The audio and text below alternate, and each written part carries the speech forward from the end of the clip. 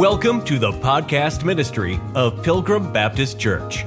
Wherever you're listening from, welcome. We pray that the truth from the Word of God speaks to your heart during today's message.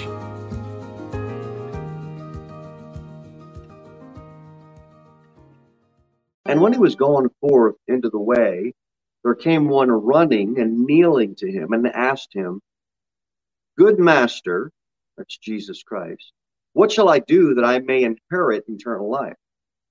And Jesus said unto him, "Why callest thou me good? There is none good but one, that is, God. Thou knowest the commandments: do not commit adultery, do not kill, do not steal, do not bear false witness, defraud not, honor thy father and mother." And he answered and said unto him, "Master, all these have I observed from my youth." Then Jesus, beholding him, loved him, and said unto him, "One thing thou lackest, go thy way, sell whatsoever thou hast, and give to the poor, and thou shalt have treasure in heaven. Come, take up the cross, and follow me." He was sad at that saying, and went away grieved, for he had great possessions. And Jesus looked round about, and said unto the disciples, "How hardly shall they that have riches enter into the kingdom of God?" And the disciples were astonished at his word. But Jesus answereth again and saith unto them, "Children, how hard is it for them that trust in riches to enter into the kingdom of God? It is easier for a camel to go through the eye of a needle than for a rich man to enter into the kingdom of God." And they were astonished out of measure, saying among themselves, "Who then can be saved?" And Jesus, looking upon them, saith, "With men it is impossible, but not with God. For with God all things are possible." A few more verses. Then Peter began to say unto him, "Lo, we have left all and have followed thee." And Jesus answered and said, "Verily I say unto you, there is no man that left house, or brethren, or sisters, or father, or mother, or wife, or children, or lands for my sake and the gospel's, that he shall receive 100-fold now in this time houses of brethren, and sisters, and mothers, and children, and lands with persecutions, and in the world to come eternal life. But many that are first shall be last, and the last first." Let's pray. God, help me to bring some truthful thoughts to your saints this morning. Help me be able to do that. Help me to stay in your word. Give application that's practical, helpful, so that we can all be better for it. Lord, we do desire to be edified. We ask your Holy Spirit to be with us. In Jesus' name, amen. As we look at verse number 20, as our first verse we're going to dive into, it says, "And he answered and said unto him, Master, all these have I observed from my youth." This is a young man. And you know, at the beginning of your youth, especially as a young adult, you see all of life's possibilities ahead of you. Go back to Ecclesiastes 11. I'd like to look there. And also Proverbs. Right before Ecclesiastes, we'll get Proverbs 8. And we'll get Ecclesiastes chapter number 11. Let's do Ecclesiastes 11 first. And let's look at verse number 9. The Bible says, "Rejoice, O young man, in thy youth, and let thy heart cheer thee in the days of thy youth, and walk in the ways of thine heart and in the sight of thine eyes. But know thou that for all these things God will bring thee into judgment." That's a pretty powerful verse. Look at verse number 1 of the next chapter. "Remember now thy Creator in the days of thy youth, while the evil days come not, nor the years draw nigh, when thou shalt say, I have no pleasure in them." And it goes on. It's a blessing to be able to grow up as a young person in a Bible-believing and Bible-teaching church. Some of you may not have had that opportunity. If you do, you can look back in hindsight and say, wow, there was a lot of protection there. There was a lot of blessing there. There was a lot of benefits to that.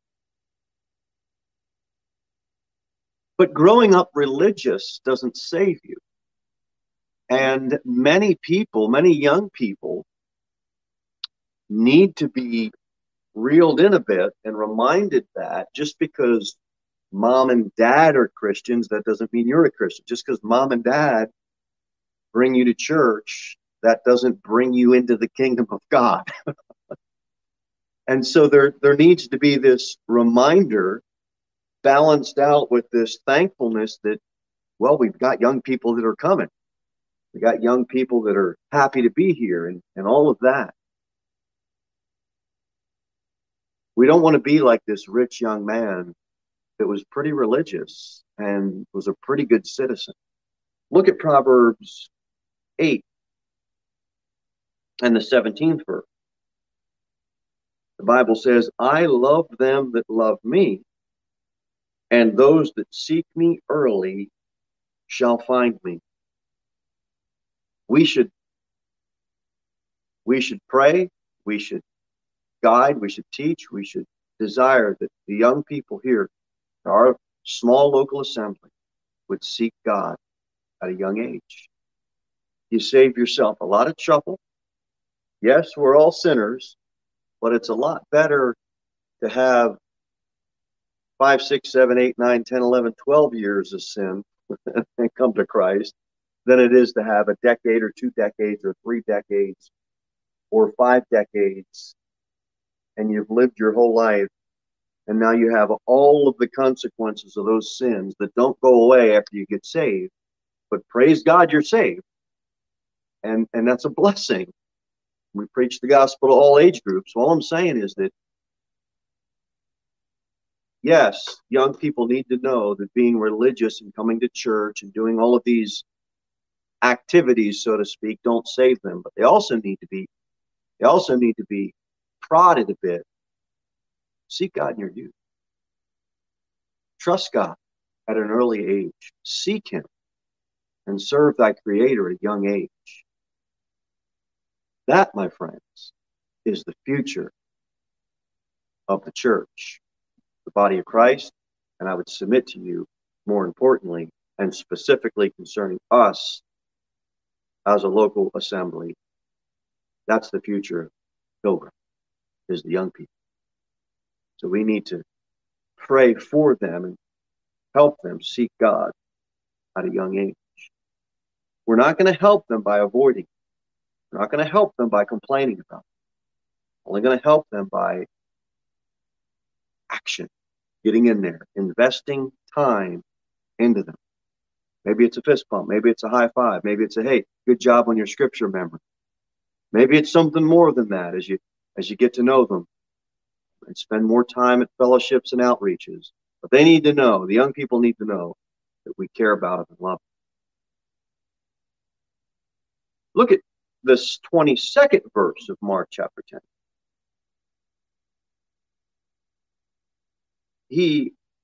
It says at the end of the verse, for he had great possessions.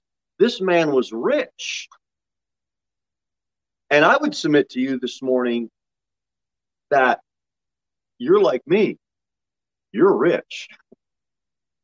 Because when I look at countries like Ethiopia or Afghanistan or Iran or Iraq or India or some of these other countries, and then I look at my life and I look at the material possessions that I have, I'm rich. And I would submit to you that you're in the same boat as me. We're rich. We've got some great possessions. Well, what are they? We have flooring that isn't dirt. That's pretty good. We have plumbing that's actually indoors. That's also a very rich blessing. But I would also submit to you, and I would submit to myself, we need to be careful that we have great possessions, and that great possessions don't have us. And that's a difference. Because I really believe that we all have great possessions, and we just spoke about just a few of them. We tend to take for granted because we expect the salesman to give us a car with air conditioning, and we would be offended if he brought out something ever so less. And then you hear of missionaries that are out in the bush in Papua New Guinea that have children and families walking to church on a dirt road, and only half the family has shoes. And we're offended if we had to wait 30 minutes instead of 10 minutes for our hot meal prepared by a servant at a restaurant because we're hungry. I'm asking myself the same question. Do we have great possessions, or do great possessions have us? And there's a difference. And God helping me, because I need his help. I want God to be first place in my life. That's what my desire is. And then Monday hits. And there's a problem. And I'm upset because, well, God, it's me. Don't you understand that it's me, God? Why should I have to sit in traffic? And there goes the horn, and there goes the... I want to have great possessions. And we do. I just don't want those great possessions to have me. Go over to 1 Timothy chapter 6. We'll tie up some thoughts there on possessions. Keep your finger in Mark 10. 1 Timothy.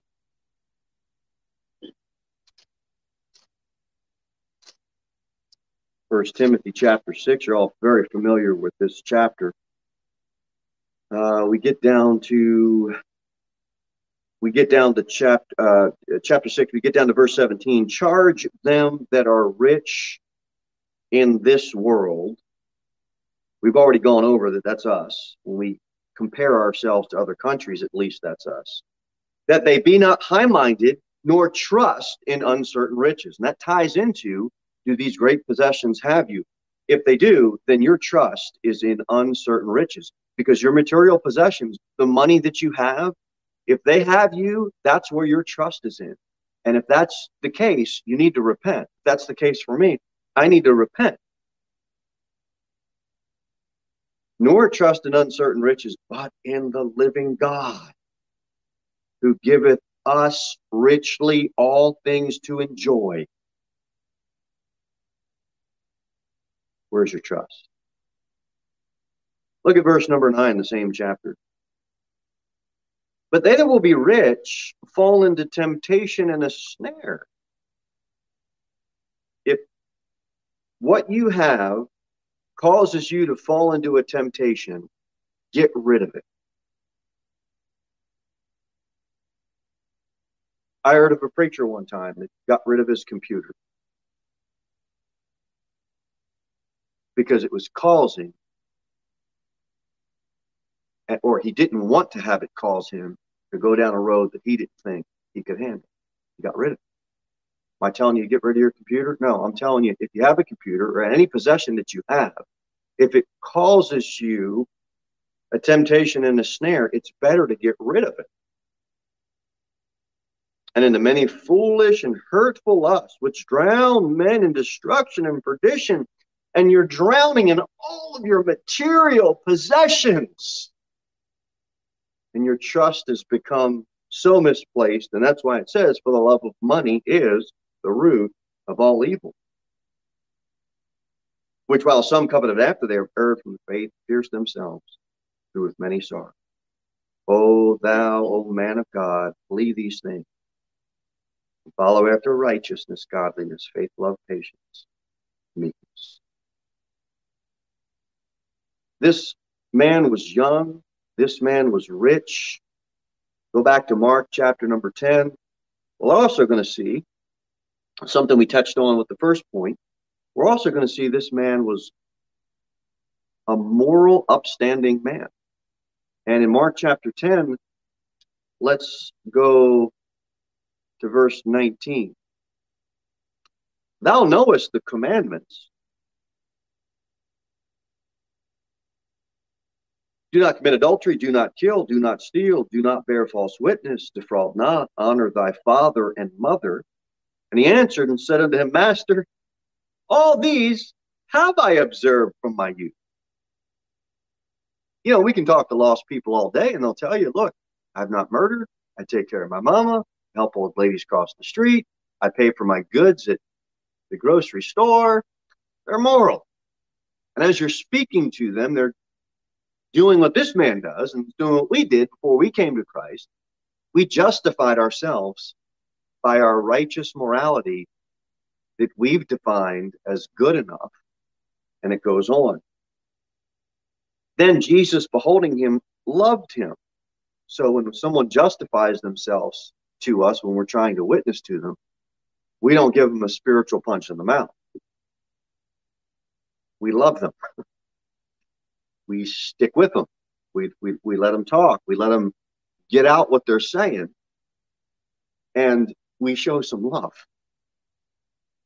And it would be unloving to leave out that you need Jesus and sin is a problem in your life. But it would be equally unloving to just run over them and not allow them to play a part in the witnessing conversation. So Jesus loved them. And he says, and he said unto him, one thing thou lackest, he gives him something to chew on here. Go thy way, sell whatsoever thou hast, and give to the poor, and thou shalt have treasure in heaven. Come, take up the cross and follow me. And he was sad at that saying and went away grieved, for he had a great possession. Jesus looked round about and saith unto his disciples, how hardly shall they that have riches enter into the kingdom of God? Disciples were astonished at his word. Jesus answered again, saith unto him, children, how hard is it for them that trust in riches to enter into the kingdom of God? It is easier for a camel to go through the eye of a needle than for a rich man to enter into the kingdom of God. Why? Because rich people can't be saved? No. Because he's pointing out, look, you've kept all these things, but you've offended in this one point, and that's where your faith and trust is in. And that's why it doesn't matter if your faith and trust is in Buddha or money. It doesn't matter if it's in religious deeds or your wealth. The rich family lineage that you were born into. It doesn't matter what it is that you're trusting in or that lost person is trusting in. All of us, if we were going to go around the room this morning, all of us would have a different testimony, but the same testimony. It would be different because we all would have had something that we were trusting in for our salvation. Whether it was religious deeds, whether it was money, whatever it is. But how it will be the same is we all came to the same God on the same terms through repentance and faith and trust in the living God before Jesus Christ. And that's all Jesus is pointing out here. And it's not like you're going to go, you and I are just going to list everything on eBay or LSN and then all of a sudden we get it all sold. And now, okay, now we got it. Or no, this man, unless you're Mark, he said how much you sold almost 2,000 things before he had moved here. That's a powerful testimony in itself. He had them all organized, and that wouldn't have been me. My wife would have been upset at me if I tried to sell stuff, that many things. I've been all over the place. But that's a lot of things to sell before you move. Praise God. But what do you think? After Mark checked off, well, 1,900. Now I'm right with God. Now I'm right with God. Yeah, now I can. That's not what Jesus is saying. And it's not like Mark read this verse. He's like, oh, wow, No. What he's saying is, if that's what's got you, then that's where your trust is in. You need to repent of that. It's better to get rid of it and get your eyes on the Savior. And it's different for everybody where their trust is in. This man finds out that it's easier for a camel, verse 25, to go through the eye of a needle than for a rich man to enter into the kingdom of God. That's the spiritual kingdom. We talked about that on Thursday night. And they were astonished out of measure, saying among themselves, who then can be saved? I guess everybody was convicted. And Jesus looked upon them and saith, with men it is impossible, not with God.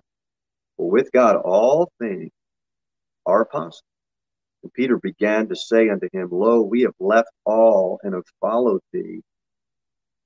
And Jesus answered and said, verily I say unto you, there is no man that hath left house, or brethren or sisters, or father or mother, or wife or children, or lands for my sake and the gospel's, but he shall receive 100-fold now in this time, houses and brethren and sisters and mothers and children and land, persecutions, and the world to come, eternal life. But many that are first shall be last, and the last first. We're not going to do a deep dive into this, but what I'm saying is, what do you think? Jesus is telling you to leave your wife? Just leave, just abandon your house. It's the same principle. It's the same point. If your wife, if your house has you, then you've got an idol. If your wife or your husband has you, then you've got an idol. I don't worship my wife. My wife doesn't worship me. We worship God. One spouse isn't saved. God's not saying leave that spouse. He's saying your possession is a treasure in heaven. It's eternal life. You've left what that was, and now you've got an eternal home in heaven. It's not saying, God's not saying get saved and forget that your brother or sister that's unsaved isn't alive. What he's saying is you've got something that they don't. They may have material possessions like you had, but now you went from that to eternal life and eternal. So try to get that message to them. It's great to give them a sale on your stuff, but it's even better to tell them how they can have eternal life and have treasures in heaven. That's what we want to bring to our brothers and sisters, family, community, doesn't know the Lord. But this person was very moral. To go back to verse number 17, look at, and get Romans 10 too. Get both of those and we'll look at it.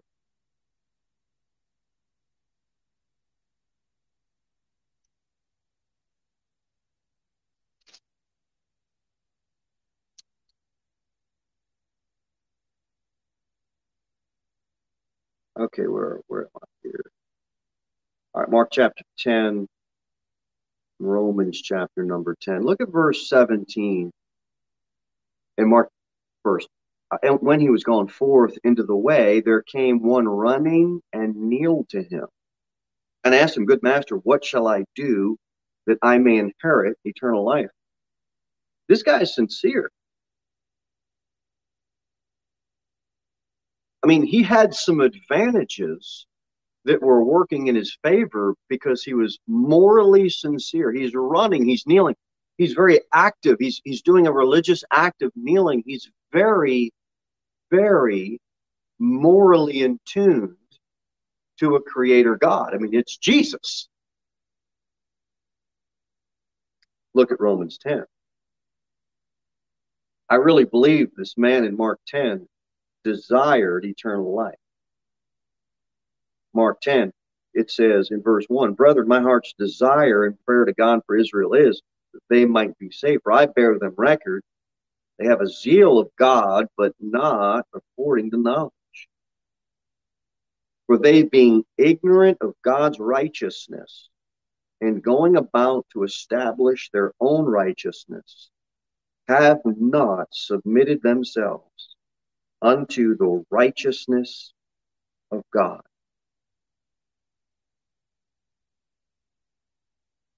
He desired it, but he didn't have it. And if we were to go around this town, I'm talking about buildings that teach a false gospel, that is works-based. If if we were to go around after church this Sunday afternoon, talk to all those people, all those preachers that believe that water baptism saves, or you're going to be one of the 144,000, or not really, you're just going to, you don't have any chance of that, but you got another chance of getting in paradise and all that. And, these groups are going to ride around on their bicycles and tell you, well, you just got to do the best that you can. And we would talk to all of them. They would concede to probably 80% of the stuff we tell them about Jesus. But the one point of contention that would cause them to lose their eternal life is they've got a desire. They're moral people. If you ran a business, you'd want to hire them.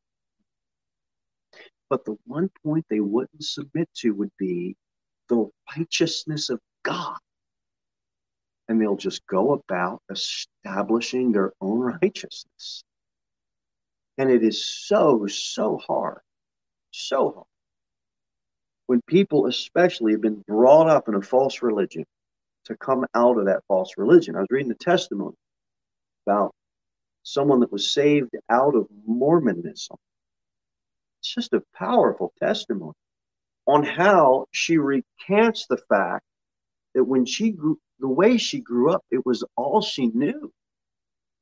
And some things started happening in her life that caused her to get angry at her father and angry at her so-called God. And it's a powerful testimony of how enslaving religion. And God helping us, going back to this idea that we talked about, this, serving God young, and what we talked about with the youth here. We don't want our youth enslaved to religion. Now, that isn't an argument to just do this modern parenting and just let them do whatever they want. Well, you want to be a boy or a girl? Do you want this for dinner or that for dinner? Do you want to do your chores or not do your chores? No, I'm not going there. That's tomfoolery. What I'm saying is we don't want them enslaved to religious acts that can't do anything for them. Yes, we want to bring them to church. Yes, we want them to have them involved in Sunday school. Yes, we want them involved in the music. Yes, we want to take them out and do public ministry. Yes, we want them at church every time the doors are open. We want all that. We want it all. But not at the expense of their soul. And so it's this balancing act of helping them understand, trust God in your youth. My faith in Christ isn't your faith in Christ, son. And what the church's beliefs are, young people, they're the church's beliefs, those that are in the body of Christ. What's your belief? They have to own it. Own it. They've got to own it. So let's not enslave them to, you do this or else. Okay, well, that'll work till 12. Then, once they start lifting weights and taking protein, and they're going to realize, well, I can whip you, Dad. Yeah. You do this or else. I'm saying that to try to prove further the point that we don't want them enslaved in religion. We want them to own a real relationship with the real Savior. I like what you and I did when we got saved.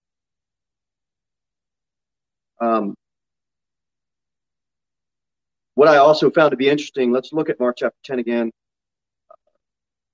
Where is it here? Jesus said it. Oh, verse 21. It says, then Jesus, beholding him, loved him. For God so loved the world that he gave his only begotten Son, that whosoever believeth in him should not perish but have everlasting life.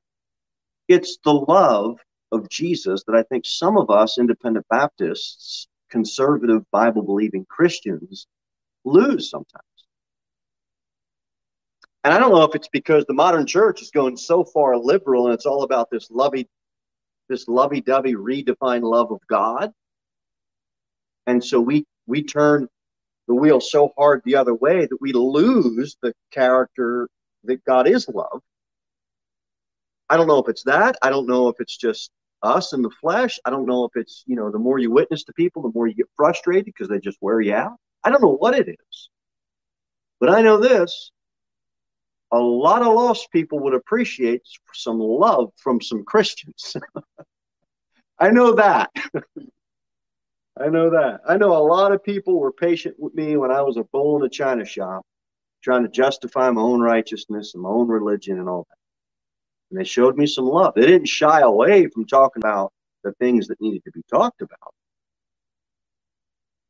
I think we would all agree that would be unloving. But they showed the other side of love too. You're not a softie, guys. I'm not a softie if we show soft love, not just tough love. There's a place for tough love. And then there's a place also for just some compassionate care and love.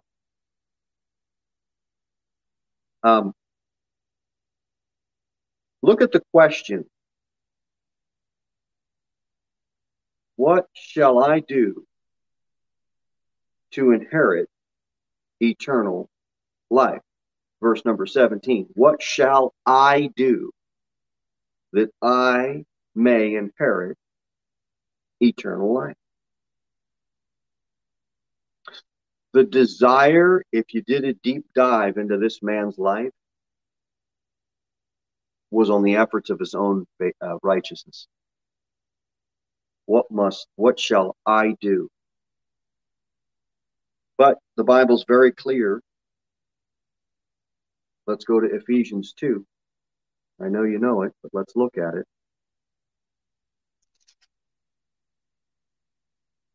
For by grace are you saved. Ephesians chapter 2, verse 8. But for by grace are you saved through faith, and that not of yourselves. It is the gift of God, not of works, lest any man should boast. When when Jesus gives the commands and he says, "Yep, I've kept them from my youth up," can you sense the boasting? Jesus, it's almost like the good master set the trap. He put the bait out, and he's allowing this man. He gives this man an opportunity to see for himself just how self-righteous he is. Because he doesn't say, "Yeah, but Lord, yeah, I know, Lord. I know all those commandments, but you know what? I'm so trusting in my riches that I just don't." He doesn't say that. He goes, "Yeah, I kept all them." He boasts. He does what Ephesians 2, verses 8 and 9 tells us not to do. And Jesus is so brilliant in the way that he approaches this witnessing experience here with this man. And it's just like Jesus gave him an opportunity to just repent. No. He boasted in his morality. And sad. We looked at Revelation 22 last week. The Spirit and the bride say, "Come." Let him that heareth say, "Come," and let him that is athirst come. Whosoever will, let him take the water of life freely. Look at the answer in verse number 18.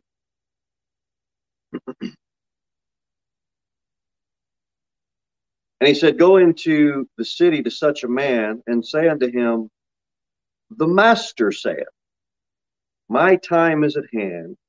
Oops. Sorry. Wrong book of the Bible. Let me get where I'm supposed to be.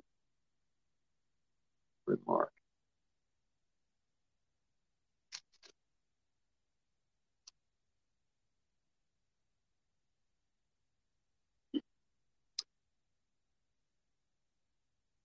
Mark chapter 10, verse 18. And Jesus said unto him, Why callest thou me good? There is none good but one. That is God, an indirect claim to the deity of Jesus Christ. He is the only one that can rightly claim the title. He is God, so he is good. The Bible tells us that they've all gone out of the way. They're together become unprofitable. There is none that doeth good, no, not one. That's a great verse to witness to people for. Go over to Romans 17.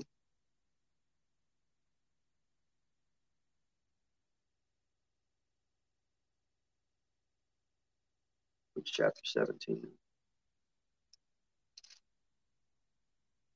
Oh, I'm going to get my glasses fixed. I'm sorry. Romans chapter 7. Thanks, Brother Mark.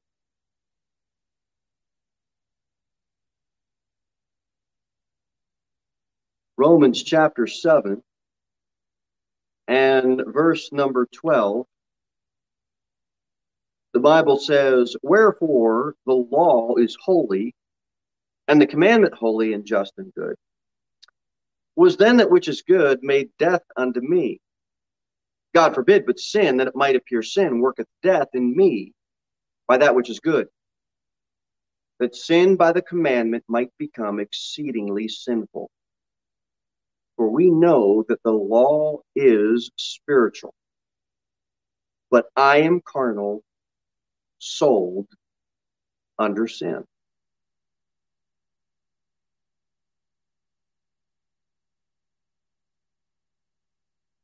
Holy law, holy commandment, just, good. But when God reveals that law to that rich man, it doesn't call him to see himself as a sinner. It calls it, he further justifies his own righteousness, and he just won't submit to the righteousness of God. The law's demands are so great and so powerful that none of us could live up to it. Here's what he lacked. Close out on this. Romans 10, look at verse 21. What he lacked. And Mark, I am sorry.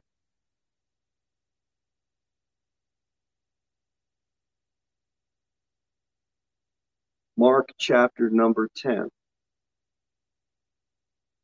Then Jesus, beholding him, loved him, and saith unto him, one thing thou lackest, go thy way, sell whatsoever thou hast, and give to the poor, and thou shalt have treasure in heaven. And come, take up the cross, and follow me. What he lacked from this verse, we see, is faith. He didn't put his faith and trust in what God told him to do. What we have around this world, this lost and dying world, is we have lost people that just will not put their faith in the living God and the living Savior. We've got to do our best to get that message out to them. Thank you for listening to the podcast ministry of Pilgrim Baptist Church. We look forward to seeing you in the next episode. In the meantime, you can sign up for our email newsletter at www.pilgrimbaptist.church.